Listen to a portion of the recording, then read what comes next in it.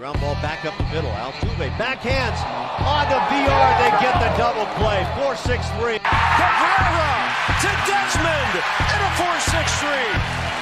DeSclafani, they'll go 4-6-3. Ladies and gentlemen, welcome back to the 463 podcast. I'm your host, Jori Negin-Shecter. I'm thrilled to be joined by Jake Brannen and Zach Worden, and a wild card it was. The wild card series has run its course. We've seen 3 upsets, and now it is time for the division series. But before we get into the nitty-gritty of how we think things will shake down moving forward, we want to look back and take a peek into what went down in all 4 wildcard series. Let's jump right into things. Jake, let's start with the biggest shocker of all, or shall we call it upset. The Blue Jays implosion allows the Seattle Mariners to move on to the American League Division Series. Yeah, I think I would agree with your assessment there. Probably the biggest shock. I think all of us picked the Blue Jays. I had the Blue Jays winning in 3, but yeah, definitely disappointing for them. Disappointing to lose that the way they did, obviously. Losing 10-9, they had, it was a 7-run lead, so yeah, definitely really unfortunate, but yeah, there's nothing you can do. That happens sometimes in baseball. I mean, you get unlucky, and that's what I think happened to the Jays in that final game. I think it was one of the most unlucky things that I've seen in baseball. The bloop bases clearing double from J.P. Crawford. Just really unfortunate. And I mean, it was 8-1.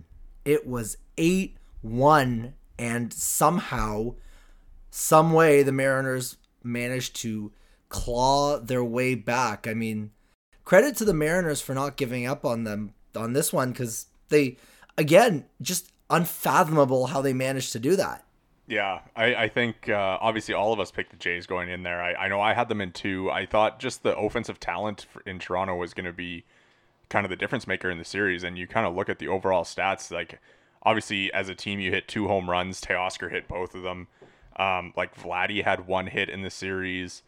Bo went 2 for 8. Springer went 2 for 7. Like, kind of your big boys didn't show up, and the Seattle's pitching really held them down throughout the series. And you know, you do put up 9 runs in game 2, so like the offense did kind of do its thing there, but it wasn't kind of your stars that you need to rely on this time of year that were doing the job for the Jays. yeah, and I had a feeling that the Jays could drop game 1, honestly, because I thought Castillo and Manoah were really evenly matched. Manoah obviously had the better ERA on the season, but Castillo, he had a higher ERA, but I think they're very even pitchers when it all is said and done. And Castillo showed that. He absolutely dominated. They went Castillo and then Andres Munoz.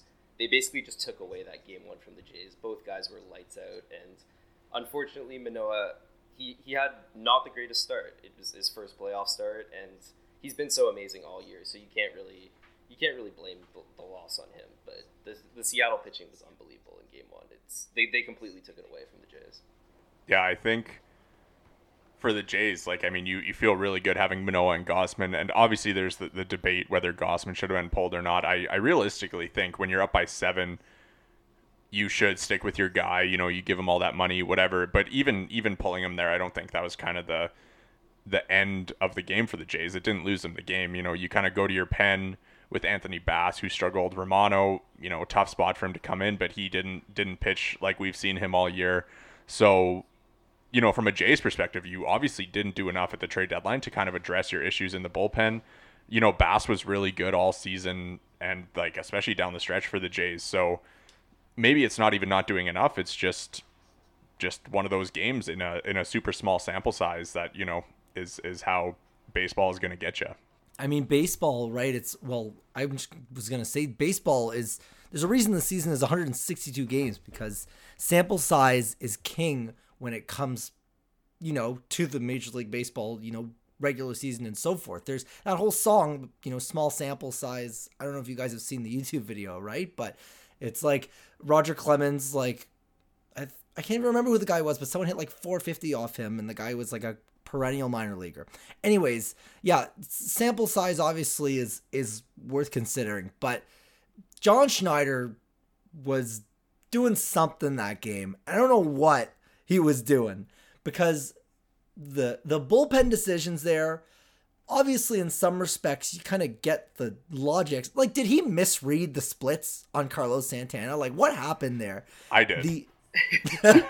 That is astonishing. And the fact that the score, it was 8-1. How do you manage to blow that? And you never mind, it was 8-1. They scored again. They made it 9-6. It was an enormous lead, and it's hard to fathom how this ultimately came to be, because the bullpen obviously lacked power arms, and that's been a theme for the Blue Jays throughout the Mark Shapiro era. You've got the Guardians and the Rays and every other team, and we'll get to every other team, and how they're pumping out these 100,000 mile an hour crazy arms, and the Jays have one guy that does that, and it costs them. So where is this divide? How do you let that happen? And then to compound that, how do you not address that in the offseason? Because the Mariners were able to take advantage of that, and the fact that the Jays lacked elite high leverage arms. I think it was Mike Petriello was saying after the game that the Jays brought in Meza to face Santana because they wanted to go Meza against Kelenic and who else did they had at the bottom of the order there? It was Crawford. Yeah, so they wanted to bring in Meza to face Kelenic and Crawford, but they didn't want Meza to have to face Julio, who was at the top of the order. So for the 3-batter minimum, they were bringing him in to get Santana out of the way, and then you go Santana, Kelenic, Crawford, and if he doesn't get the 3 of them out, then you go somewhere else to face Julio at the top of the order. However, I mean, you do have 2 outs. Santana is better against righties, so I don't know why you make that decision. Like, it's tough because you just need to get 1 out, so get that 1 out and then worry about everybody else. It feels like maybe they overlooked Santana a little bit, and he killed the Jays all year. He had that like huge game in Seattle when the Mariners swept the Jays, and it's a tough look for Schneider for sure. I don't think that it might taint the way that his season went. Obviously, he kind of was looking like the future manager of the Jays there.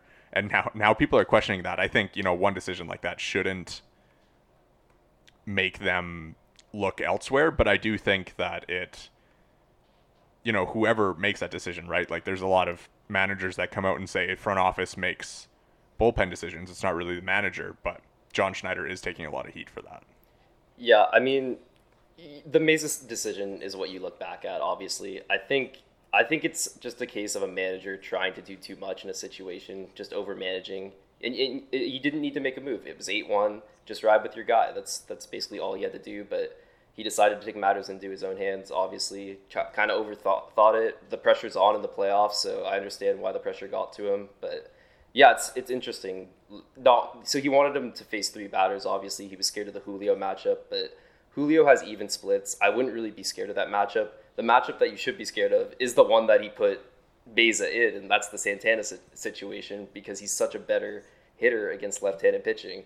And yeah, like you mentioned before, obviously there was 2 outs, so he doesn't even have to face 3 batters. You just bring in a right-handed batter, or you bring in a right-handed pitcher, or you just ride with Gausman, get the last out, and then you worry about next inning. Yeah. And the Mariners pinch hit for Kelenic the next inning against Meza anyways. So. Right. Yeah, another thing that's interesting too is at the first game they had 3 lefties back to back to back. And then they decided to change it and go Frazier ahead of Carlos Santana. Frazier, obviously the one that buried the Jays with that double at the end. But yeah, I thought it was interesting that they rode 3 lefties back to back to back in the first game. I didn't think that was a great decision, and obviously better lineup construction proves beneficial for the Mariners in game 2. Yeah, and I meant they obviously pinch hit for Kelenic after the Santana home run. They brought in Dylan Moore and pinch hit for him there. So, maybe, poor decision making, but overall, I still think that you do have to look at the 8th and 9th innings as where the Jays really did lose the game. Like, that decision, the home run, you're still winning. You have to be able to, especially in the playoffs, you have to be able to find a way to bounce back from that and not let one home run affect you. Yeah. Well, exactly, right? Because they were winning after that, disastrous situation. And so they bring on Bass, who also fails to provide the high leverage spot that he was brought in to basically provide, it's troublesome. It's like mind-boggling almost because of how the Jays were at like 99% to win, not even in terms of like, gut feeling, by like ESPN's metrics. Like it was such an improbable, unthinkable collapse. And I also think, because there's questions to be asked about if the Jays lost that series or if the Mariners won it, and a lot of the kind of call it blame is on the Jays, but kudos to the Mariners as well, right? They took advantage of subpar pitching and were able to ultimately win the series, and I think that also deserves some credit. Yeah, 100%. The Mariners' offense outperformed the Blue Jays, which is, if you had told me that before the series, I'd, maybe be like, oh, Seattle's going to win the series because, the Jays had what looked like such an advantage offensively that it was tough to kind of look any other way. But, the Jays, you get decent production from Chapman, Kirk, and Jansen, where, Seattle got good production from like Adam Frazier, Cal Riley, Suarez, like Carlos Santana, obviously with the home run. You get, just a little bit deeper, and, it wasn't even the Mariners like stars. It wasn't Julio or Ty France that was really killing them. So just that extra little bit of pop at the bottom of the Mariners lineup, I think, was ultimately kind of the difference, alongside obviously the pitching. Yeah, that's what we talk about in the playoffs so much, is just having those guys that normally aren't your top guys that carry you step up. That's what helps you win a series. And for the Mariners, yeah, it was Carlos Santana, it was Cal Riley, those two guys that are really solid players, don't get me wrong, but they're not the guys that have carried them all season. They stepped up at the right time, and yeah, that's why they're advancing. Well, I mean, you just touched on it there. They're on to the next round, and now they've got the Houston Astros standing in front of them. So that obviously, as an AL West matchup, looks like it's going to be, really exciting. I think that in terms of favorites, I'd say the Astros certainly stand out as the better team. But if you recall, at the end of our last episode, I was kind of like, watch out, if the Mariners make it out, they could have some mojo. And it's hard to have much more mojo than coming all the way back from 8-1. So how do you guys assess that series and the outlook of the Astros versus Mariners series? Zach, I'll start with you. Yeah, it's tough to look at the Astros and think that there's a team in the AL that can compete with them. And I think if we look at it for a lot of the teams that ended up winning, like getting these upsets, I feel like they're all worse matchups for the teams that they're playing in the next round. I feel like the Jays were a much better matchup for Houston. Obviously, Seattle's a good team, and we did just see that. But I think like Houston has probably a better rotation. The bullpens are very similar. Obviously, Seattle maybe has a little bit more power at the back of theirs, but Houston's bullpen is really good themselves, and their offense is crazy. I think just looking at kind of positionally breaking down the series, like Seattle has better players at like 2, maybe 3 of the fielding positions. Like Julio is probably better than Houston's center fielder. Like Ty France has been better than Yuli Gurriel, and then like Cal Riley behind the plate is probably better than Martin Maldonado. But like even the defensive presence that Maldonado brings to the game is a huge impact as well. So I think it's overwhelmingly looking like Houston has the better team, and it's going to take kind of something similar for Seattle, where their pitching is going to really have to step up in this series for them to have a chance to win. Yeah, I completely agree. I think the Astros are a heavy favorite here. I think another thing that works against the Mariners, obviously, is not being able to lead off with their best guy, not being able to lead off the series with Castillo. They haven't announced their rotation officially, but the Guardians announced their rotation, and they're going to their third starter, Quantrill. So we kind of feel like Gilbert is going to get that game 1 against Verlander, and you just look Verlander versus Gilbert. Gilbert's a good pitcher, but he's not JV. That's a huge mismatch right there.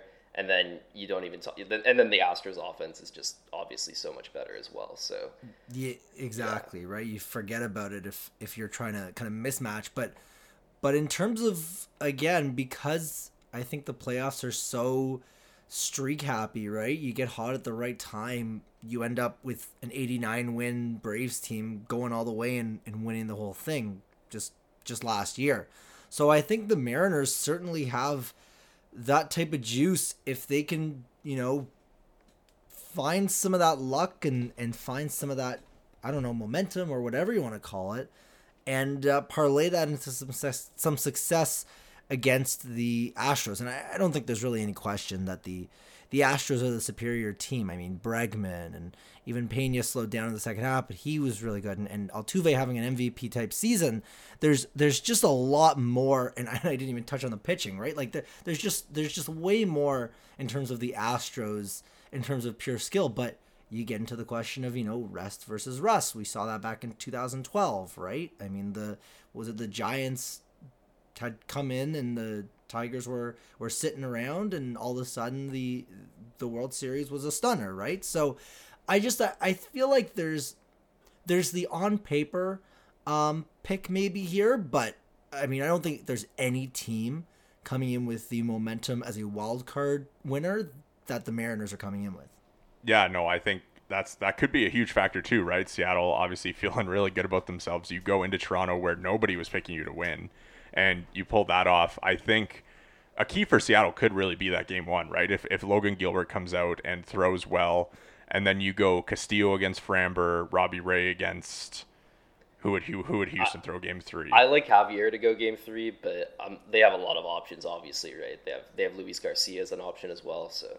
Yeah, or McCullers too. He's back, so like there's a lot of depth there, and I think as the series goes longer, the more I actually do like Seattle in the series, because Houston, if they can kind of come out and take those first 2 games, taking advantage of Seattle having to play in the wild card series, you take advantage of Gilbert, and then you go Framber against Castillo. But if the Mariners can kind of have some success early, I do feel like they might be able to kind of sneak in and take it and be able to beat Houston. Yeah, I definitely agree with that. I mean, the first matchup is the biggest mismatch, and if they can win that, then it just really evens up the series for the rest of it. They're both teams with super deep pitching staffs, super deep bullpens, and then obviously, like we talked about, the Astros have the advantage offensively, but winning that game 1 in that mismatch would just completely shift the odds in the series. Stealing home field, I think, is kind of what we're getting at, and what's ultimately, I think, going to be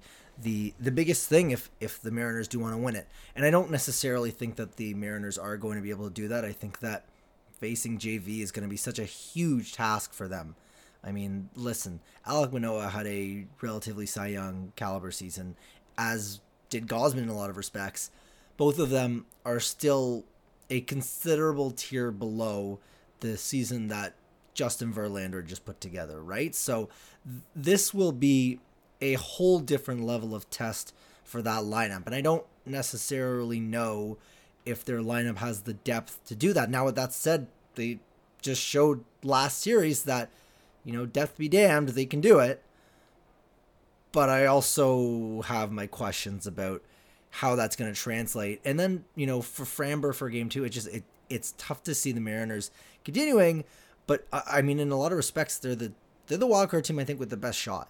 Yeah, I guess we'll get into that a little bit later. I do disagree maybe a little bit. Obviously, we'll get into our picks. I don't know, do we kind of want to start with that now and have our picks for this series? Well, I mean, we can go through that now. I mean, Zach, I guess I'll give you the floor here. Who do you like? Yeah, I'm gonna go Astros in 4. I think Seattle is, probably a little too talented to lose one game. I'm going to fix that mistake from last series when I went Jays in 2. I feel like Houston is just overwhelmingly too good to lose this series, though. I'll give Seattle a game just based on kind of the vibes and the pitching depth probably being able to get them one game, but I do think that Houston is going to be able to kind of roll over them in this series. And Jake, what's your kind of assessment here on that? Yeah, I mean, I'd love to give a different opinion, but I actually do have the exact same. I have the Astros in 4. You look at game 1, Gilbert versus Verlander, you got to go JV. Game 2, you got Castillo versus Valdez. It's actually pretty even. I could see that one going either way. Maybe that's the one that the Mariners take. But yeah, Ray versus Javier after that, and then after that they might go back to JV for game 4 or save him for game 5. But I don't think it's going to get to game 5. I think it's Astros in 4. Here's a question for you guys, and you guys, one of you can maybe look this kind of up while I discuss my pick. How do the Mariners hit left-handed pitching? Because I think that could be the biggest, call it decision maker almost in this series, because I would presume that Robbie Ray goes game 3. And as we saw against the Blue Jays, Robbie Ray got rocked. But if the Astros hit left-handed pitching anywhere below like average, that could be an enormous swing, because as you guys have both articulated, game 2 to me is like a 50-50 toss-up just based on that pitching matchup. And again, maybe, I mean, based on the offensive output of those two lineups, you would expect the Astros maybe to be ahead, but say game 1 is 60-40, game 2 is a lot closer to 50-50. So that game 3 against the left-handed Robbie Ray, I think could be a huge difference maker. Now, I don't know if either of you guys were able to find anything. You can just interrupt me if you did. Yeah, but Houston hits lefties better, like by OPS, than they do against righties. Obviously, like smaller sample size, they have like 2,000 less at bats against lefties, but they have a higher average, higher OBP, higher slugging, and a higher OPS against lefties than they do against righties. So yeah. So that, with that said, I think that is going to be the decision maker.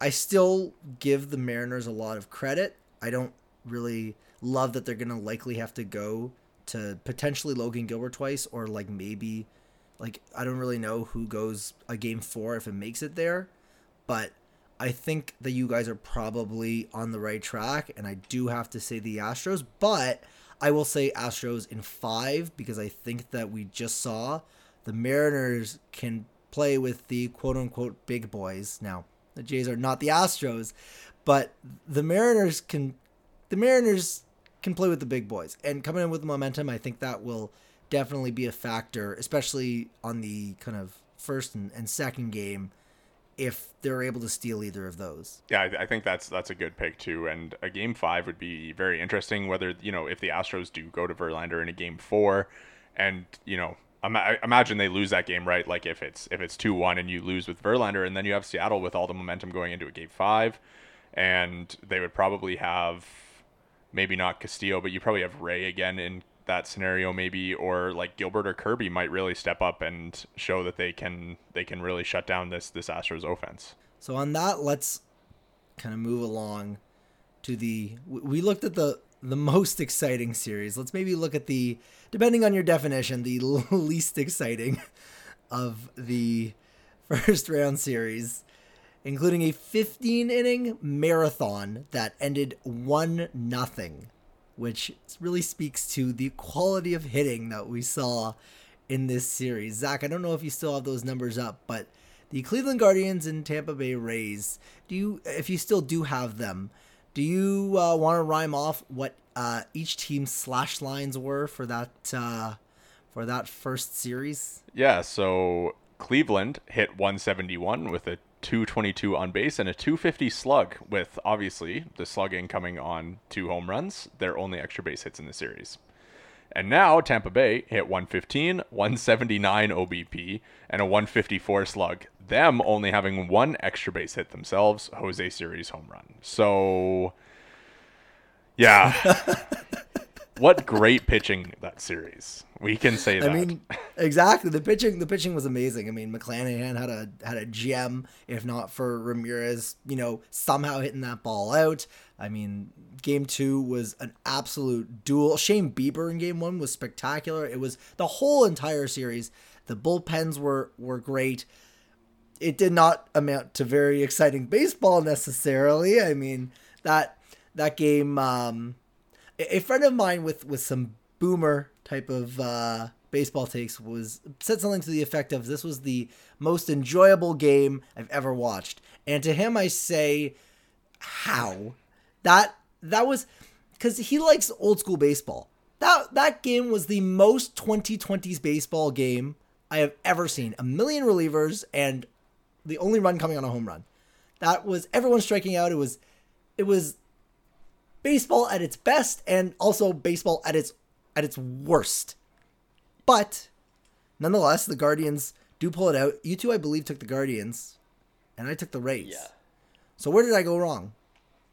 I mean, I just thought the Guardians were the better team through and through. I mean, their offense I thought was a little better. Obviously, it wasn't on full display. They only scored 3 runs in the series, but it was better than the Rays, and that's all they had to be was better than the Tampa Bay Rays, who are a really poor offense.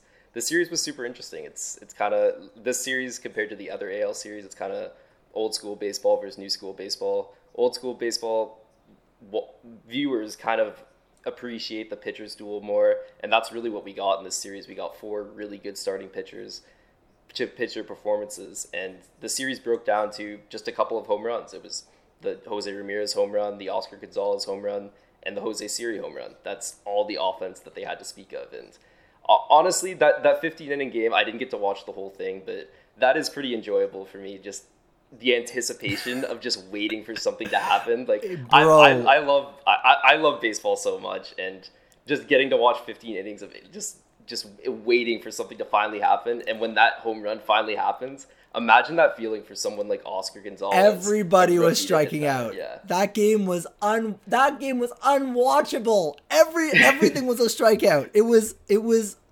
so 2020 baseball. I can't, 2022 baseball. If you boil 2022 baseball and we're breathing in the concentrate, that game would give you carbon monoxide poisoning. It was so 2022 baseball. Yeah. The two teams combined to strike out 55 times in the 2 games. That's crazy. Yeah. That's terrible.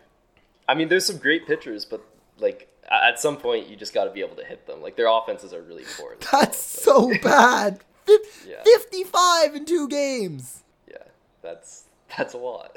How? I mean, it's the Tampa Bay Rays. that's what I mean, this is exactly it is the 2 nerdiest teams that are trying to moneyball baseball to the millionth degree. So perhaps this result was not shocking, but holy crap. I mean, I don't know. Some people obviously like yourself, Jake, enjoyed that. But I can appreciate it, yeah. That was, I don't know. Zach, was that series enjoyable for you? To be honest, I really enjoyed watching the pitching. Glasnow, McClanahan, Bieber, and McKenzie, it was super fun to watch. And, all of Cleveland's relievers were really good. I think, the one inning I was kind of in our group chat about Tampa Bay's bullpen where you bring in Fairbanks and he doesn't look that good, and Jason Adam hits the first guy, and then they get out of it. So, it was a really interesting pitching series to watch. Obviously the offense not fun to watch at all, but I think from a watching the pitching perspective, there wasn't anything that you could have asked for more than what those 4 starters and then the bullpens gave behind them. Exactly. Well, I can't disagree there. I mean, the pitching, yeah, we touched on it. The pitching was so sparkling, right? I think game 1 maybe was a little bit more up my alley. I also admittedly got to watch a larger portion of game 1, and Bieber was just nasty, and McClanahan was just nasty, and that was a ton of fun, right? Once we're going 15 innings and no one can put the bat on the ball except for Miles Straw, what are we doing here? It just put 2 great bullpens on full display. Honestly, we got to see every single reliever used, and we saw that almost everybody they threw out there was good. And the bomb ended up coming off Kluber, a guy that they probably didn't want to turn to at all in the series. So that's it was just whoever was deeper was in bullpen pitching was going to win it. It's crazy, right? It's so crazy. And I mean, total respect to that, right? Because it speaks to both of those teams' ability to develop this talent for their bullpen. Back in ye olden days, the bullpen was where you tossed failed starters. These guys, every single one of them would probably be a closer on 70% of every team if teams still used closers. Yeah, I think kind of coming in, maybe I got a little bit too high on Cleveland's rotation plus bullpen, which is kind of why I, have them going to the ALCS and winning this next series. But, watching it, I was, I'm like, oh, I feel so justified right now. These guys look amazing. Sam Hench's, his extra inning performance, he goes 3 innings with 6 Ks, and, Class A looked great the whole series. Eli Morgan was good. Trevor Stephan, obviously everybody Cleveland put on the mound performed really well. And I think it's, they're rolling right now, and they're going to be very tough for the Yankees to beat in the next round. Exactly. I mean, you segued very nicely here. So, Jake, I'll ask you this with regards to the Evil Empire against the Cleveland Guardians. Who do you like in that series, and why do you like them? Yeah, I mean, I got to go with the Yankees. It's the easy pick, but I just think they're such a better team than the Guardians overall. like we mentioned with the Mariners series, I think having that Game 1 matchup where they have to throw out their third starter, they have to throw Quantrill versus Garrett Cole, that's an even bigger matchup than mismatch that we're talking about in the Houston series. I don't really believe in Quantrill that much. I think he's a solid pitcher, but he's had like a mid-3s ERA. I think he's kind of closer to a 4. And Garrett Cole hasn't been amazing this season. He hasn't been the Cole of usual, but I do think he is still really talented. I think he has the ability to perform better than he did this year. I think there was a bit of unlucky. He had a bit of an unlucky season, but yeah, I mean, I like the Yankees overall.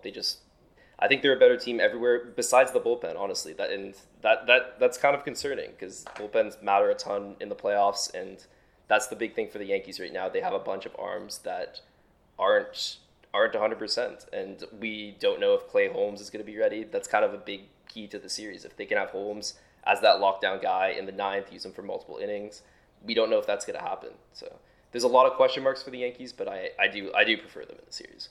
Yeah, I mean, I've already dropped it, but Guardians, I have them winning this series. I think, it's funny, like ERA plus whatever, but Quantrill had a higher ERA plus than Garrett Cole this season, and Garrett Cole, proven playoff choker, maybe. I believe it. I don't know. I believe it.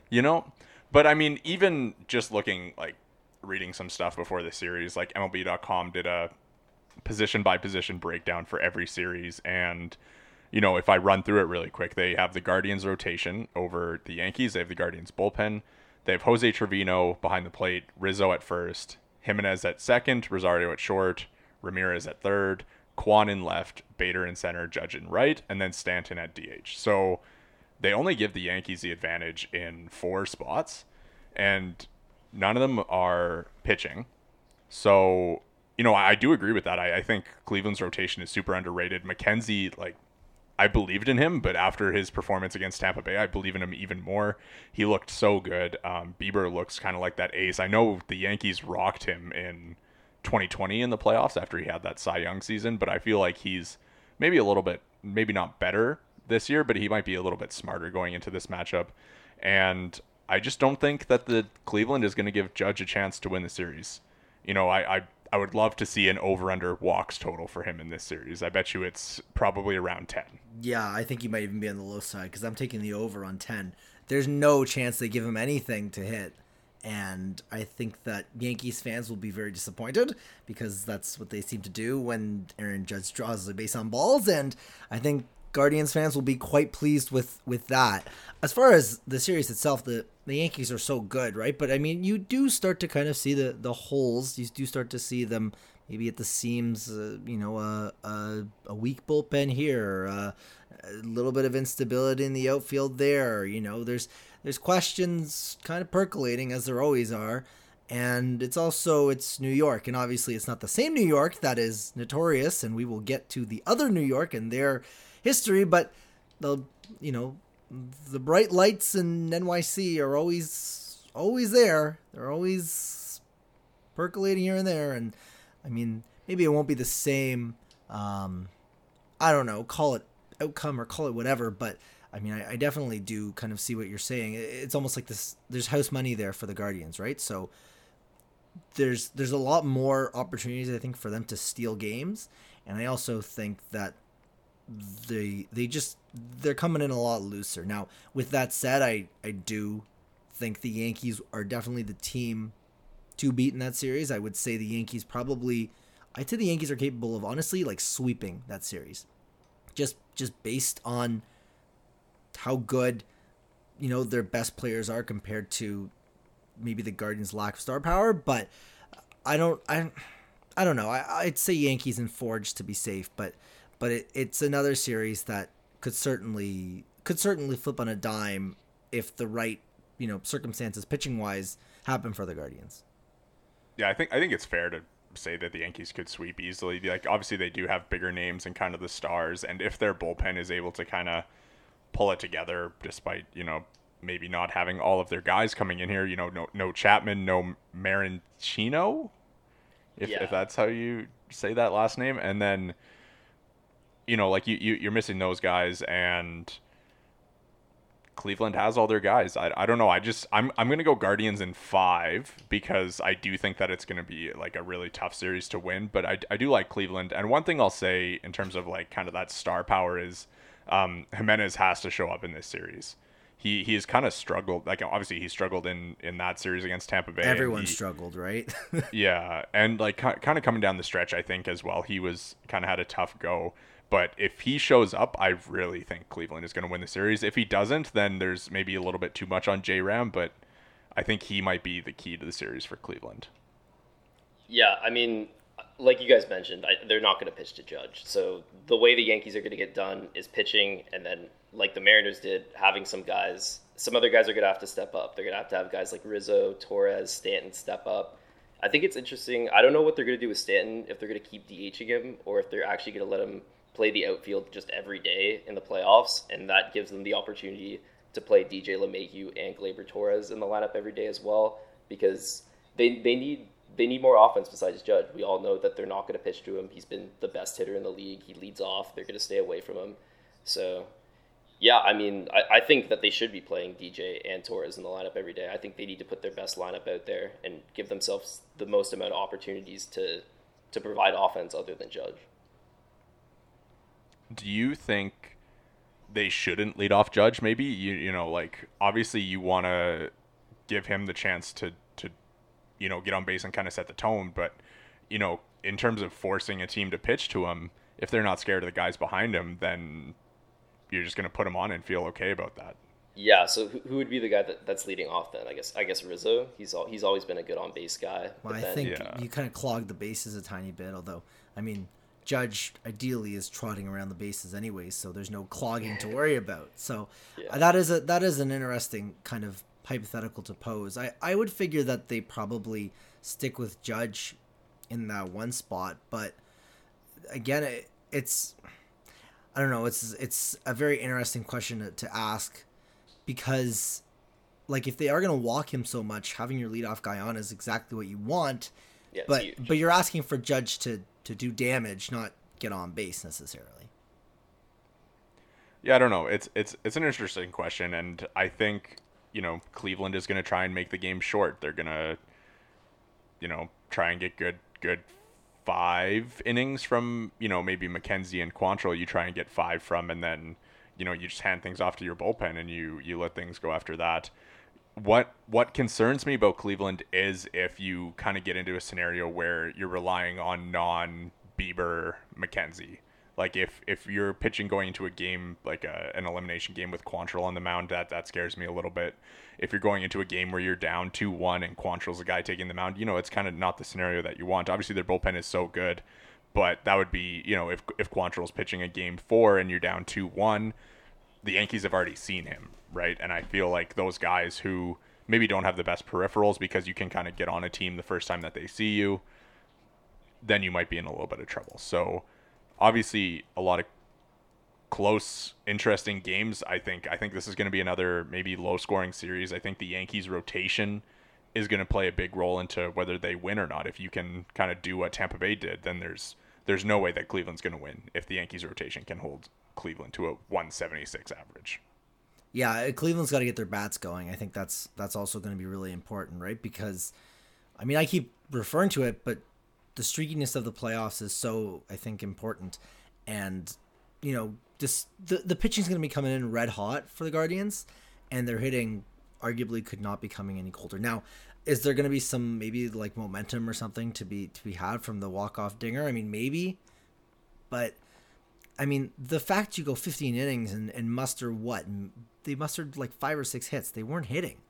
So it's I don't know, maybe it's a up to the BABIP gods to change their fortunes, because if you're not hitting, it's the playoffs. You're going to be facing the top arms and the top leverage arms every time you're out there. And if you can't hit them against the Rays, I struggle to see, them hitting against Garrett Cole and Clay Holmes and whoever else the Yankees choose to throw out against them. Yeah, I mean, I think a big thing is just how beat up the bullpen is. Like, you go through the names that are beat up. It's Chad Green, Michael King, Mauricio, like you mentioned before, Peralta, like not having all these guys. We always talk about the Yankees, like you're scared to face their bullpen, but right now it's not that bad. It's Efros, Trevino, Loizaca's, like he's fine, but it's not. And Chapman, obviously, just you don't want to have Chapman in the playoffs. So they're really going to have to rely on their starters. The Yankees are going to have to get really good performances from Cole, Cortez, and Severino, and. Yeah, and going back to the leadoff man discussion as well, a big thing is that Andrew Benintendi is out. That's a guy that I would love to have in the leadoff spot for the Yankees. And yeah, they don't have him. They have to put Judge in the leadoff spot, where Judge is probably the most optimal spot is having him too, right? So having Benintendi out is going to hurt their offense. So there's a lot of things going against the Yankees, but just all said and done, I think I just look at that game one matchup. I just keep going back to that. It's Quantrill versus Cole. I just don't see any way that the Guardians pull that one out, and then just being down 1-0 to a team that looks better on paper, it's going to be really tough for them to pull it out, in my opinion. So Zach, you're going Guardians, and Jake and I, are we both thinking Yankees in this one? Yeah, Yankees in 5 for me. Did you say 5 as well, Jared? I think I said 4, yeah. But I don't know. This could be a 3-game series, and this could be a 5-game series, and no outcome would be truly astonishing to me. We know what an outcome would be astonishing to me, though, and watch this terrible segue here. The St. Louis Cardinals managing to absolutely blow it with Albert Pujols and Yadi Molina and Adam Wainwright, I guess, also saying their farewells. Zach, I hit you with a little something while we were out at the Centennial Colts game that, from what I understand, left you displeased. Would you like to share how that went down? I mean, just finding out the result of the game and Jori saying "I told you so," made me a little upset. But it's all right. I feel good about my Cardinals pick. I know that they got swept, and it obviously doesn't look good. But if I had told you guys coming into the series that Quintana was going to throw the way that he did, and I mean, Michaelis wasn't great, but if you guys knew going into the series that Quintana is giving you, how many innings did he end up throwing? If he gives you 5 1/3 of 2 hit, no runs, and Michaelis and Montgomery combined to throw 7, giving up 2 runs, are you guys still picking the Phillies? I mean, I think I am picking the Phillies no matter what. Like, you just look at the top two. Like no matter how good the Cardinals pitching is, I just like the Phillies. I like Wheeler, I like Nola, and they really showed up. They dominated, and I don't know. It is unlucky the way the Cardinals lost that first game. I will admit that 6-run 9th inning. You never expect that. You don't expect your top reliever Helsley to just blow it like that. The Cardinals had a big pinch hit performance from Juan Yepes. That was a great moment for him. But yeah, I really like the Phillies pitching, and I just didn't trust the Cardinals pitching in a 3-game series. I thought they were a deep staff with a lot of similar guys, and they just didn't have that one standout guy like the Phillies have. They have those 2 guys to dominate 2 games in the series, and that's what they did. I mean, yeah, like it's tough to go against those 2 guys, and hindsight's 20/20 or whatever, but Arenado and Goldschmidt combined to go 1 for 15 in the series. So, you don't get the production from those guys. You get like production from Corey Dickerson or Lars Nootbaar were probably the 2 best hitters average wise, but for St. Louis. So, I feel like St. Louis has things to point at for losing that aren't their rotation, which is, if I had known that they would be losing because their offense didn't show up and their bullpen lost them a game, obviously I'm not going to pick St. Louis in that series. Zach, I want to ask you about your thoughts on that game 1 Ryan Helsley meltdown, because I think that like you touched on it there, but like the pitching, I think, was kind of where you thought the difference would be. Obviously, the 1-2 for the Phillies was kind of, I guess, better, right? But you figured that if the Cardinals steal 1 game, you're looking at Suarez going game 3, which would have been catastrophic, I think. And then the bullpen, the differences on paper looked like, I mean, listeners, you can't see my hands, but the Phillies are down in the dregs and the Cardinals are amongst the league's elite. So can you give me a breakdown of that Helsley inning and just, I guess, even what's going through your head? I mean, I think it's disappointing for sure if you're St. Louis. And obviously, you know, the entire year I kind of was on the Phillies and was all high on the Phillies. And then, of course, I go against them in the playoffs and they win. So, you know, just the way things go. But, you know, Helsley didn't throw strikes. And, you know, he's thrown strikes all year. It's, you know, unfortunate kind of the way that he did, you know, walk 2 guys. He only gave up 1 hit. Hit somebody. It's, you know, I don't want to blame him for losing the series for St. Louis, but if he pitches the way that he does in the regular season, I feel like St. Louis wins the series. And it's hard to put it on one person, especially when the offense showed up like the way that it did for St. Louis. But if he closes out that game, I think St. Louis wins 100%. I don't even think that's a hot take. Like, you know, you take game 1 and that series it's not over, but it's tough to claw out of. So for them to just not have that leverage arm work, he came out of the pen and it just wasn't working. And it cost them the game and in some respects cost them the series because you're in a hole and now you got to dig out of it, right? So, I mean, I don't have maybe as much to say on Helsley as you do. All I think I have to say is I told you to watch out for the Phillies. I said the Phillies were prime for an upset, and it just that 1-2 of Nola Wheeler, I mean, not in that order, but that 1-2, that's going to be a problem. That was going to be a problem, and it ended up being a problem, and it's going to be a problem in the next round too. Yeah, I mean, even just like obviously I can't deny that Nola and Wheeler were the best 2 pitchers in the series, but you know, Philly's offense didn't even really show up that much. You know, Schwarber went 0 for 7, Castellanos went 0 for 7, Bryce went 2 for 7. He hit the home run, big for him given the way that he's swung the bat since coming back. But like, you know, Philly didn't even win the game in the way that, you know, we talked about before, where it was going to be kind of the defensive team in St. Louis versus the sluggers in Philadelphia. So the Phillies that I know and love did not show up to this series. And if they had, they would have lost. Well, realistically, we should have been looking at 1-1. The Phillies should have taken home game 1, and we should have had a game 3. We got robbed of a lot of game 3s. We only had 1, unfortunately, on this Sunday. But yeah, so Rhys Hoskins went 0 for 9 too. Yeah. Who went 0 for 9? So Rhys Hoskins. Oh, Hoskins, yeah.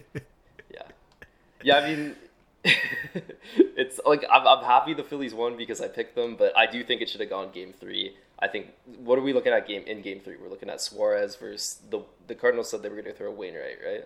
I'm assuming. Probably, yeah. Which Could is you also imagine unfortunate that Wainwright's would have been what? Wainwright's like potential last playoff game. The atmosphere would have been electric and just wasn't meant to be. Yeah, we got robbed of Wainwright pitching one more time. I honestly kind of forgot about it because me and Zach were busy on the day of game 2, but I didn't realize it till after. I'm like, holy crap! Like all these guys are gone now. It's Yadi, Wainwright, Albert Pujols. That's the last we're gonna see of all of them, and it's unfortunate that it had to end that way. I would have loved to see a game 3 Wainwright, even if he would have lost. I would have loved to see him just his competitiveness on the mound one more time to battle out in game 3. I think that would have been incredible, and I think that would have been a really close matchup as well. Wainwright versus Suarez, and then yeah, like that could go any way. I don't think any team's particularly favored in that. So I think Zach feels like his process was right in picking the Phillies, similarly to how I feel about picking the Jays. I don't like look back and be like, oh my god, like I should have like done something else in my evaluation of the series. Like I feel like that's just baseball, right? Like it doesn't work out sometimes. I feel like the Jays were a better team. They should have won. They didn't. And obviously that's how you feel, I'm assuming, Zach, right? Yeah, I mean, obviously the Phillies are my squad, and this is maybe the last time that I bet against them in a scenario where I feel like it can go either way. But I feel like St. Louis was a better team, and it is.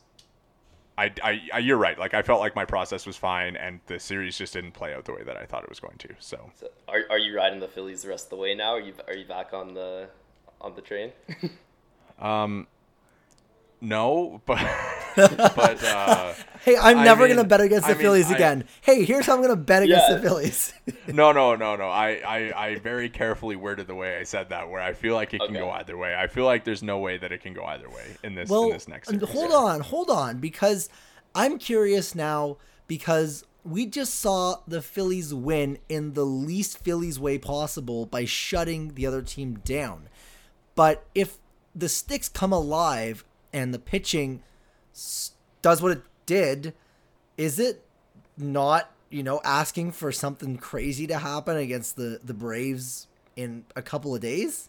Yeah, no, it's definitely possible for sure. I just think that Philly was such a bad matchup for St. Louis in a 3-game series. You get to go your 2 guys and it's over. In this series, a 5-game series with the Phillies bullpen, which is going to play a bigger role, you're not only going to be able to have Wheeler and Nola go, and Atlanta has just been so good. They've been the best team in baseball since like June, and I just think that they're so overwhelming in this series that Philadelphia is obviously good, and you just got shut down by what I think we can all agree is a not great starting rotation, and you're going to have to switch that up against an even better rotation now. So there's a chance the bats can come alive, sure, but I think that they didn't show enough in that series to like really change my mind on just how much better the Braves are. I think also what's going to be kind of interesting, and we'll look now a little bit at the Braves. Exactly as you touched on, the rotation is going to be such a huge difference. The Braves with the newly minted Spencer Strider to his big new deal, although questionable if he will be pitching in that series. If he is, it'll be a little bit later in the series. But yeah, the Braves, I mean, you kind of teed it up nicely there, where they're coming in as the best team in baseball since about the turn of the calendar over to summertime sort of thing, right? So the Braves, I mean, I can't think of a team outside of maybe the Dodgers that is as threatening when it comes to being able to do damage in the way that the Braves, I guess, potentially could. Like, it's that series, I think, immediately, in my eyes, becomes the most compelling series to watch. I think the other 3 series will have their moments, but this one suddenly becomes a very, like, it's almost like the Cardinals Phillies ones on steroids, because it's pitching and defense versus hitting, but now the Cardinals have like leveled up to the Braves, who, I mean, are, I'd say, even better in a lot of respects at what the Cardinals do than the Cardinals are. Yeah, I think the Phillies' lack of depth is really going to be exposed in the 5-game format as opposed to the 3. I think honestly, I think the Braves have the best bullpen in baseball. They have Kenley Jansen, Raciel Iglesias, Colin McHugh. You just keep naming off names. They're so deep, and I think what gives the Phillies a little bit of hope is, like you mentioned, Strider probably not being available. We don't know, but if they have Strider available as well, they could use him out of the pen. Like, that's just on top of having a deep the bullpen that they already have, being able to use Strider. They have 3 solid starters. I think the Braves are a really overwhelming favorite in this one. I could see them sweeping it for sure. Yeah, I think, the Braves lineup is deeper. The Phillies obviously have really good hitters, Real Muto, Schwarber, Harper, but the Braves have all of that and then more. Like, I mean, you're going Acuna, Harris, Austin Riley, Matt Olson, Dansby Swanson, Travis d'Arnaud. Yeah. Like, I mean, and imagine if they had Albies too, right? Yeah, and I mean, obviously, the Phillies are good, and you're right. I think the depth is going to really be the end all be all of this series, where the Braves are going to be like, oh, cool, you're playing Alec Boehm and as your 6-hole hitter, and we're going to roll out like I don't know, like Michael Harris. Yeah, and they even sit like William Contreras a lot too, right? And he's been incredible. So they have a deep bench too. They have lots of options. Like they sit Ozuna a lot too. He's a solid player. Like having him on the bench, they're so deep. There's not a ton of holes. The only hole that you really point at is second base with Albies, which they're starting Arcia. That's kind of the main hole, but they have Vaughn Grisham too, who could maybe be somebody. Exactly. He's another guy that's really good. They've got a ton of depth. Just overall, I think that depth discussion is probably where this series kind of starts and finishes, right? Yeah, it's definitely that's going to be where it comes down to. And like Jake, you said, they're the best bullpen in baseball, and the Phillies are, probably the worst bullpen in the playoffs. Yeah, so. Exactly. Sure, like Wheeler Nola, maybe you get those two to kind of help you out in the series, but I think both of them are coming back on what is going to amount to short rest anyways. And even if the Braves don't have Strider in the rotation, you're still going to be seeing Fried, Wright, and Morton, who are all having great seasons and are coming off rest. And if they have bad starts, you get to go to your bullpen and make the game shorter anyways. So I just don't see a way that the Phillies can really gain enough momentum in the series to win it. Yeah, there's just, like you mentioned, there's no room for error with the Phillies starters. Wheeler and Nola have to be perfect. They can't pull them early and rely on the bullpen, where the Braves have that advantage, obviously. Morton could be somebody that just throws 3 innings. He's not pitching that well. He doesn't have it that day. Okay, go to the bullpen. We can shut them down. Maybe we have Spencer Strider available for that game 3, and he can pitch. He can give us multiple innings out of the pen. But yeah, another mismatch in game 1. It's Suarez versus Fried.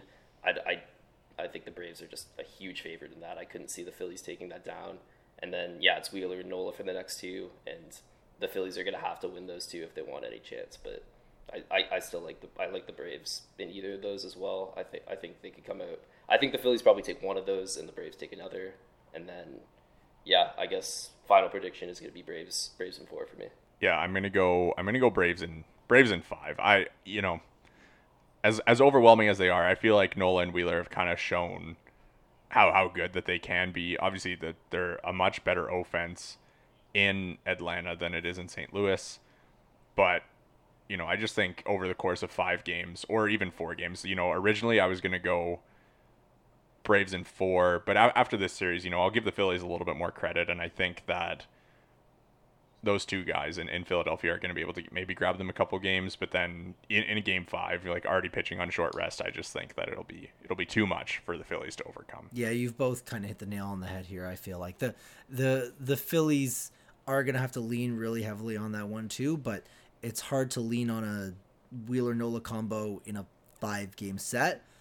I don't think that the Phillies are necessarily like sweep fodder, but I don't know. Maybe this is just the year that all the favorites end up advancing, because I just don't really see a universe that the Phillies do win it unless their offense turns the dial up. Now, with that said, as I kind of touched on a little earlier, like that could happen. Like they didn't hit against the Cardinals. Maybe they're due for some positive regression, but it's not like the pitching is getting any easier when you're facing, Max Fried in game 1.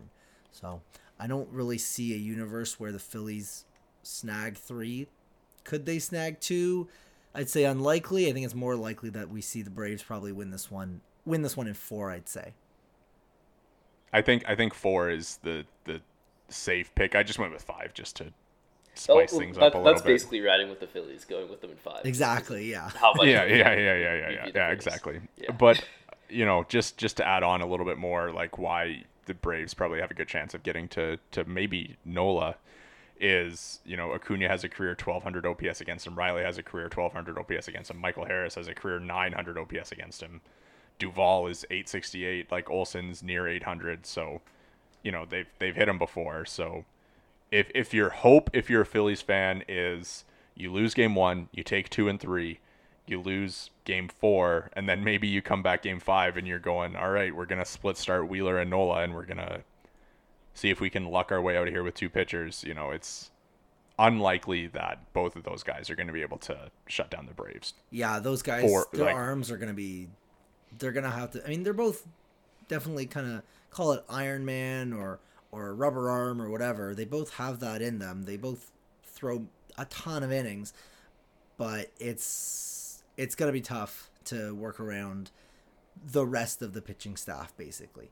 That's where it's going to come down. And if the Phillies pitching staff can miraculously step up, then, you know, they got a series. The hitting certainly has it within themselves to, you know, tag the Braves here and there, but there's a huge uphill climb for Philadelphia to even win 2 games, much less win the entire, I think, series.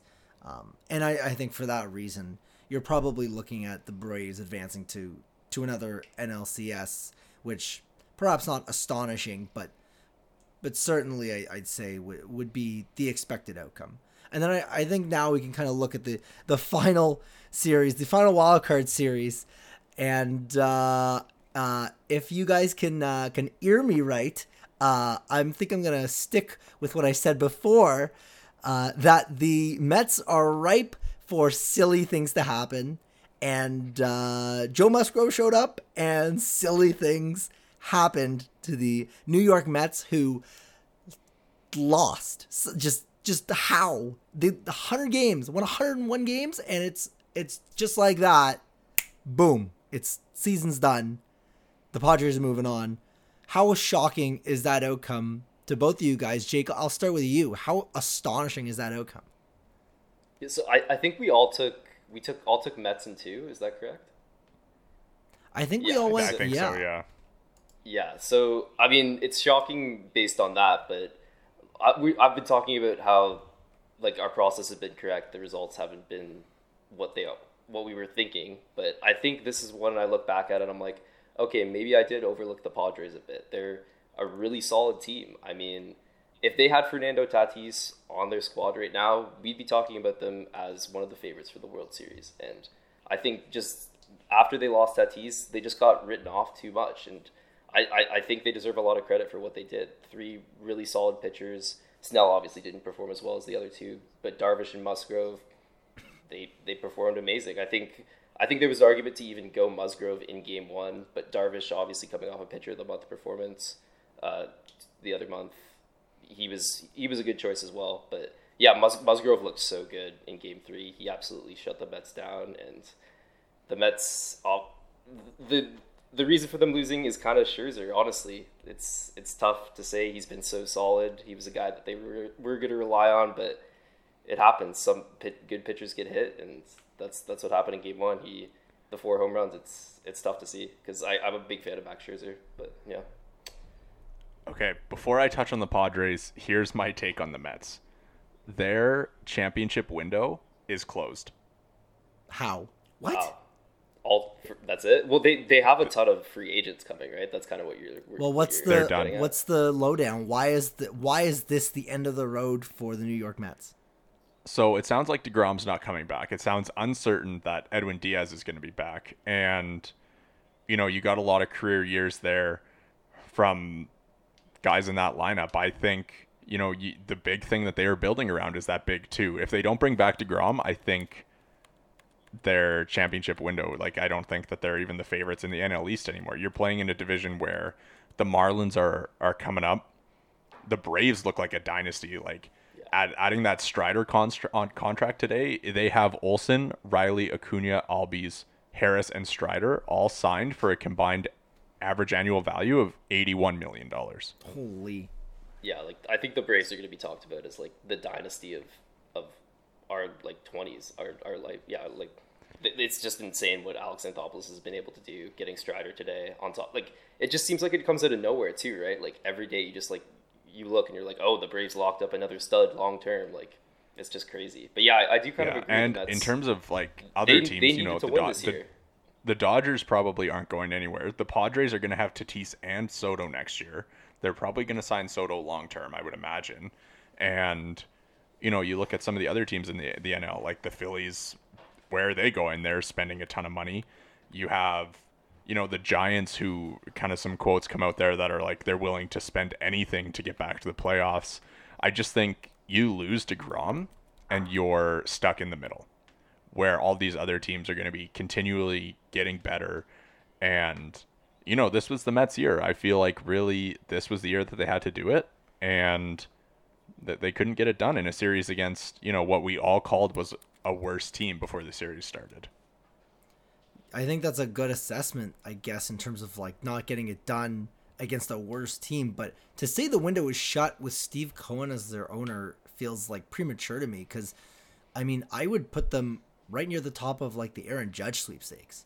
I think. Well, I mean, yeah, of course. Like if you do go out and do that, you bring in Judge, then maybe you're back in the conversation. But realistically, like the pitching, like Scherzer's not getting any younger. Like, how good is he going to be next year? He was hurt all year. You're not, I'm assuming if DeGrom doesn't come back, you're not replacing him with anybody better. So, I think as good as their offense can be, and I don't really know if Judge is going to move from Yankee Stadium to Citi Field. That feels like a weird move to me, unless, Cohen's paying him $500 million a year, which he could, like, that's definitely not out of the question. Yeah, Juan Soto was traded this deadline. I mean, anything's in question with baseball right now. That is true. And obviously I'm saying this maybe a little reactionary after this happens, but the outlook for the Mets is a lot worse right now. Obviously not knowing what's going to happen in the offseason, but I do feel like there's a decent chance that they come back next year and are a significantly worse team. Well, who's the better team next year, the Padres or the Mets? Padres. Yeah, I would say the Padres for sure. I think I'd say Padres too. There's so much work to do in the offseason for the Mets. Like, I have a ton of confidence in Cohen. I think he's going to do a good job. But like Zach mentioned, I don't know, as good of a job as he's going to do, I don't think they're going to come out as a better team. And they just lost in the first round of the playoffs. So it's definitely looking tough for them for sure. It's 3 arms in their rotation are free agents. And then I think like at least 4 solid arms in their bullpen are also free agents. So there's a ton of work there to do. And I don't know. It's really frustrating for Mets fans. I definitely feel for them. Things could definitely get silly in Citi Field. I think that's also just asking for some chaos with trades or something. And it's not like they've got this really amazing farm outside of basically Alvarez, but the Mets, I think, are going to be so, and maybe this is a future episode, who's going to have a silly offseason, but the Mets are just asking for something silly to happen. And the Padres, kudos to them for turning it around and winning the series. Like, just straight up, just they went out there and they hit better and they pitched better and they won. I mean, there's really not too much else to say beyond that, right? And the Musgrove start obviously sticks out, but I mean, you mentioned Darvish had a good outing. It's just a team, I don't know, that found a way. Yeah, another standout for them is Trent Grisham as well. He was unbelievable in the series, a guy that hasn't been great offensively this year. He provides a ton on the defensive side, but him performing the way he did offensively is just such a boost to them. Because having him perform on both sides of the ball rather than just one, I mean, I think he was like someone that isn't talked about in the series for how well he performed, but he really helped them. Yeah, he's probably the MVP of the series offensively. Like, yeah. He went 4 for 8, 2 walks, no Ks, 2 home runs, 3 RBI, like a near 2,000 OPS. Like he, just if you look at Baseball References, like championship win percentage added, he had like a 2.93% to the Padres. So, he did huge things for them, as we kind of talked about throughout this episode. The guys who aren't your stars stepping up in October is a big reason why teams win World Series, and Grisham did that for San Diego, and he's maybe the most important member to that team's offense in the series. Yeah, and he's a guy who's been good in the past too, right? He had a great 2020. It was looking like he was going to be a future really solid player for them, but then he just hasn't got it done offensively. He's been more of like a classic Kevin Kiermaier type in center, just a really good defender. But if he can perform like he did in 2020 for the entirety of the playoffs, which isn't out of the question, it's not that big of a sample size, that's going to give the Padres a really solid shot to upset the Dodgers in a series that we did expect. Like when the Soto trade was made, this is what we expected. We expected to be the Padres versus Dodgers, and that's what we're looking at right now. Well, I mean, why not move right into that in that case? It is Dodgers, it is Padres. It's a battle of arguably the two biggest titans on the West Coast in the National League. I don't know who else could possibly be in that discussion. It's two of the most, I guess, exciting teams really in baseball. You've got the loaded Padres with all their stars, and you've got the loaded Dodgers who are beyond loaded. Whatever the thing is above loaded. So, like, this is going to be just, I think, baseball at its finest when it comes to watchability and stars just showing out. You've got MVP candidates on both sides. It's going to be a lot of fun, I think, in short. And Jake, you teased a little something there. Do you think there could be like an upset in the brewing here with the Padres? No, I'm not gonna pick the Padres to win the series. That's not one of my hot takes for sure. But I look at this and I'm like, this of all the series, this is the one that I really want to watch. Like you mentioned, it's all the stars on display. West Coast, two teams in the same division that don't like each other. I think it's gonna be great. I think we're gonna see great pitching, and I think we're gonna see a lot more offense than we saw in the first few wildcard series as well. And Zach, what do you think in terms of just outcomes and anything else that this series could, eventually put together?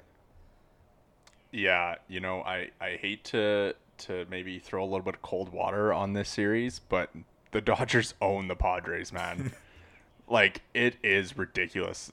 Just looking up like kind of how the Dodgers have done against the Padres, they went 14-5 against them this season, and they've won 32 of their 48 games against them since 2020.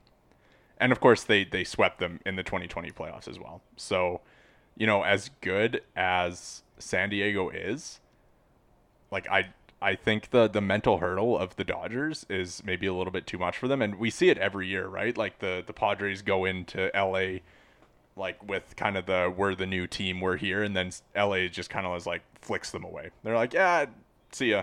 Don't care. You guys are the Padres. We're the Dodgers. Good luck. That's regular season Dodgers though. Is there some Clayton Kershaw choking coming in the future? That's always something we got to look at. That is true. We could see a classic Clayton Kershaw October performance, but I don't know. I just feel like the individual results from the past few years are a little bit too much for me to overcome in this series. And I feel like, sure, San Diego's riding high and you have Juan Soto, but we talked about in the last series, like the Mets versus Padres was like, who isn't going to screw it up the most with the two teams' histories there. And now we have the Dodgers, who have been, historically great this season, against the Padres, who have yet to screw it up yet. So let's wait on that to happen here.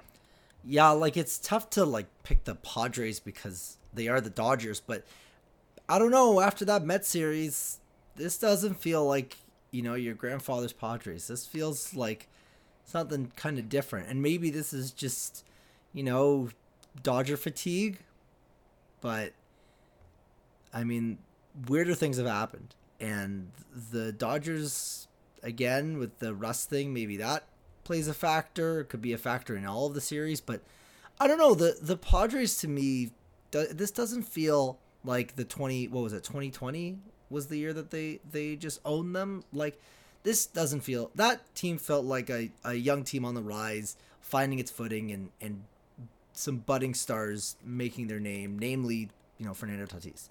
This Padres team feels like they underwhelmed in the regular season, found a way to tough it out and still make the playoffs, and now that they're in the playoffs, they just beat a 101 win Mets team, and they're going to be coming in with all sorts of kind of momentum. And I know I keep referring to momentum, but I really do believe that playoff momentum is so huge.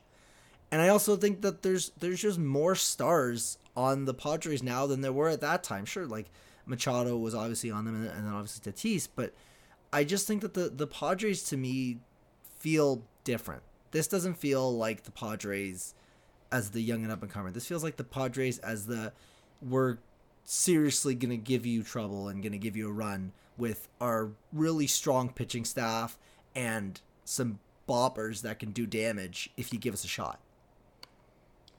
Yeah, I think what's going to be interesting is seeing who the Padres lead off with in Game 1. They have some options there. Obviously, rest being a factor. They could go to Darvish on 3 days rest, or they go to Sean Manaea. That's probably their fourth best guy. And if they go to Manaea, that's a pretty big mismatch for Game 1. You can say all you want about Kershaw, but Kershaw versus Sean Manaea, it's easy to take the Dodgers there. And yeah, I mean, I don't know. I think the Dodgers should go with Darvish on 3 days rest. I think just putting themselves in a position to lose that Game 1 is going to be such a dagger for them. Yeah, it'll be interesting for sure. Like if they go Manaea, like you're basically saying, here, you guys can have Game 1. But so maybe it is Darvish. I don't know. It's hard to say. I think with Kershaw, obviously he does have a sketchy playoff past. It'll be. Do they even go with Kershaw, do you think, or do they go like maybe Urias, who has been probably I think better they than probably go him? Urias, honestly. Yeah, they could go Urias too. Urias was arguably in the Cy Young conversation, obviously in some respects because of old school mentality. I think he was the league leader in wins, so obviously that's about as old school as it gets, but still a really solid season from him. So I think certainly they could go Urias in Game 1, and I don't think that the Dodgers wouldn't have any fret. There'd be no concern from them. Yeah, no, definitely an interesting conversation there. I just, again, you said maybe it's all the favorites, like the Yankees, Astros, Dodgers, Braves. You could have maybe picked that in August and nobody would have laughed at you. But I just find it tough to really believe that the Padres are going to do it again against this Dodgers team that has been so good. And, I think we have, this might be the second time that we've talked about the Dodgers on our podcast all year. Well, it's just because they've been so good, yeah, right? There's nothing to talk about. They just win ball games and you just put it past you. They've been so good for so long. Yeah, I don't know. Just looking at their offense too. When you have Freddie Freeman, Mookie Betts, Trey Turner, Will Smith, even Max Muncy's been better. Chris Justin Taylor, Turner's been solid too. Justin Turner obviously, and all these guys that have been there, done that. It's going to be a tough sledding for the Padres in this series. Yeah, I don't love picking all four favorites, which kind of, because baseball is the king of dumb things happening. No other sport, I think, outside of maybe the first round of the National Hockey League playoffs, no other sport has dumb SH1T stuff happen quite as frequently, quite as chaotically. So I don't know that this is the one series that is most prone to an upset happening. I think maybe the battle of the AL West might be my pick for the dumbest thing to possibly happen, obviously being the Mariners winning. But this one could very well have some dumb things happen too, right? There's a lot of talent on the Padres, and even if it's not at the level of the Dodgers, no one's at the level of the Dodgers. But, I mean, you couldn't pay me to be the Dodgers are winning the World Series, and, I could not be less confident in that because of how much stuff, just weird stuff just happens in the playoffs.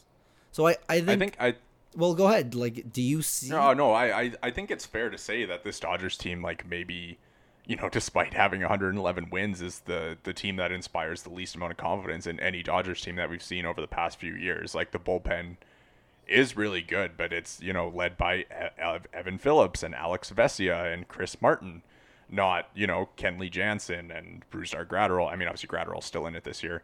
And you've been getting key contributions offensively from Gavin Lux and Trace Thompson, guys that you're not as familiar with. So I think that there is definitely it's fair to question and be like, is Tyler Anderson really going to get it done for the Dodgers in the playoffs when Max Scherzer couldn't a year ago? Like, I think it's fair to ask questions like that with these guys who are more unfamiliar and they feel a little, like, I don't want to say they feel faker, but it feels like it's just a product of wearing the Dodgers jersey and playing in the regular season for that team instead of, actually being really good. Yeah, it's a lot of guys they're relying on that just broke out this year. You mentioned Tyler Anderson. Gonsolin has been good in the past, but he hasn't done it over as sustained a period as he did this year. So I kind of view him as a breakout as well. You don't know what you're going to get. I think no matter what, Gonsolin's going to go game 3. We obviously don't know if they're going to go Kershaw, Urias, how that's going to play out game 1, too. So I think the Padres match up pretty well in game 3 against Gonsolin because I think they're going to send Musgrove out there. I like that matchup for them to at least take one game in the series. But other than that, I think, game 1's going to be interesting. I think they have to throw Darvish if they even want a shot. And if they don't, then I basically, the way I look at it is if they throw Darvish game 1, I'm going to be a little bit bold and take the Padres in 5. But if they don't throw Darvish game 1, and they go Manaea, I'm going to take the Dodgers in 4. And Zach, what about you? Dodgers in 3. Dodgers in 3. Wow, he's over it. He's like, prediction. He's like, all this Padres Dodgers, gassing up. What is this? Get out of here. They're done. No shot. I don't know. Maybe I'm reading in a little bit too much to like the 14-5 against them in the regular season this year, but I just feel like the Dodgers are ready, and I feel like maybe I've been overlooking them a lot this season, so maybe this is me trying to overcorrect for that in one fell swoop. But I feel really confident in the Dodgers moving to the NLCS regardless of who San Diego's putting on the mound. Yeah. I think that's probably the right pick. I think I've talked myself into a little bit of silliness, but not enough. I think that we're probably going to see the favorites win all 4 series, including the Dodgers, probably in 4 games. Again, maybe it's a coward's pick, only picking the Padres to win 1 and not get swept. Actually, you know what? Screw it. Let's go Dodgers in 5. Let's give the Padres a little bit of respect. But I don't know. It is a huge hill to climb. And I think Zach really kind of touched on it well, that this doesn't feel like the same Dodgers team in terms of the stars. Obviously, they won a million games, so the results were there. But I'm not as confident going to Evan Phillips with the game on the line as I am prime Kenley Jansen, and that's just a matter of fact. Yeah, just because of the 1-year sample size. I think the biggest thing that stands out is, like we're talking about the pitching, they don't have Walker Buehler. That's a big star that they don't have at the top. And it's a bunch of guys that have performed amazing, like almost just as well as in Buehler's place. But you just look at it and you're like, I don't know if I trust that as much. But maybe that's wrong. Maybe you should just play by the stats. They've done it all regular season, and they're going to continue to do in the playoffs. I don't know. Let me just drop some Evan Phillips knowledge on you right here. He is nasty. Yeah, he's nasty. Since May 4th, Evan Phillips has a 0.5 ERA. In 54 innings, he's given up 3 runs and struck out 65 and only walked 14. Anyone goes to the Dodgers and they're just amazing. This guy was like washed. He actually, I think he had a good 2020. I don't even think he even pitched in 2021, did he? Or he like was sporadic. I don't know, but just sure, Evan Phillips is good. Just sure. I mean, so in 2021 he threw 13 innings between 2 teams. Classic that he came from the Rays. Of course. Oh, wow. And I mean, he also came from Baltimore, so he realistically, like, this is crazy just how good he's been. Like, I mean, he had in 2020 for Baltimore, in 14 innings, he had a 5 ERA. In AAA with Baltimore, 5 ERA in 2021. With Tampa Bay in AAA, 2.7, and they did a 3.3 ERA between 2 teams in 2021. So, whatever. But then this year, like I said, 0.5 since different May 4th animal or whatever. Different animal. Like, that's best reliever in baseball stuff. I know he hasn't been super dominant, but I have no idea why the Dodgers stuck with Kimbrel as their closer for so long when you have this guy putting together this kind of season. Just insanity. That, I mean, Maybe that Kenley Jansen take was the bad take. Maybe that I would take Kenley Jansen over Evan Phillips. Maybe I'm talking out of my ass.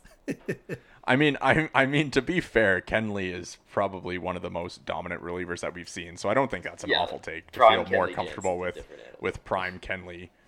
But, you know, Evan Phillips has been pretty ridiculous this year, and I think he is going to continue that in the playoffs. And he's a big reason why the Dodgers bullpen has been so good, despite Kimbrel not necessarily imploding, but not being one of the top closers of all time that he was previously. Pretty much. Exactly, right? So I think on that note, I think we can move finally to our last little piece here. Just some hot take knowledge to wrap us up. Just very quickly, Zach, if you want to give me one big takeaway you perhaps hope to see or think we might see, either hot take, player, outcome, anything that you really think could send shockwaves in this ALDS, NLDS. Yeah, wouldn't it be fun if they gave out division series MVPs as well? Yeah, I know, right? Just one across all the series. But you know, obviously I do have the Guardians winning, which is a pretty hot take, I guess. But I've had that one for a while, so I'm going to stick with it. But I'm going to say the player who's going to make the biggest difference is Freddie Freeman.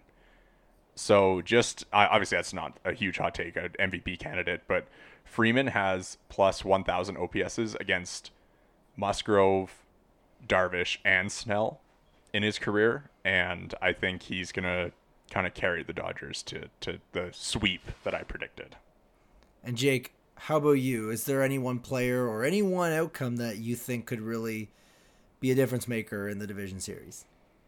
Yeah, so something I wanted to bring up, like we obviously all picked the favorites, and I kind of want to discuss this one series that I feel is the most likely that the favorite doesn't prevail, and it's what Zach picked. Honestly, I could really see the Guardians upsetting the Yankees. I see, like, it's kind of something that I want to happen as well, because who wants to cheer for the Yankees? It's the Yankees. The Yankees lose, the world wins. So that's kind of, I guess that's kind of my hot. I don't know if it's a hot take. It's just something that I want to happen realistically. But something I'm going to continue looking at is Trent Grisham, if he's going to be able to continue that success and be kind of the story of the postseason. Every postseason has that one player, and maybe it could be him. And then for me, I think it's going to be that Mariners pitching. If they can turn around that, game one Logan Gilbert start and not get obliterated, if they can steal something with that 1-2 of Castillo and Robbie Ray, who knows, man? That Mariners team, something about them, that magical fairy dust or whatever it is, something's different. Something feels different. And 21-year playoff drought aside, this team, I don't know. No one deserves it more than No one deserves it more than them. Hard to disagree with that. That's going to do it for us at the 463 podcast. We want to thank you very much for listening. Be sure to follow us on Twitter at the 463 pod. Be sure to subscribe to us on Spotify, Apple Music, and wherever else you get your podcast fix. And we will catch you ahead of the championship series.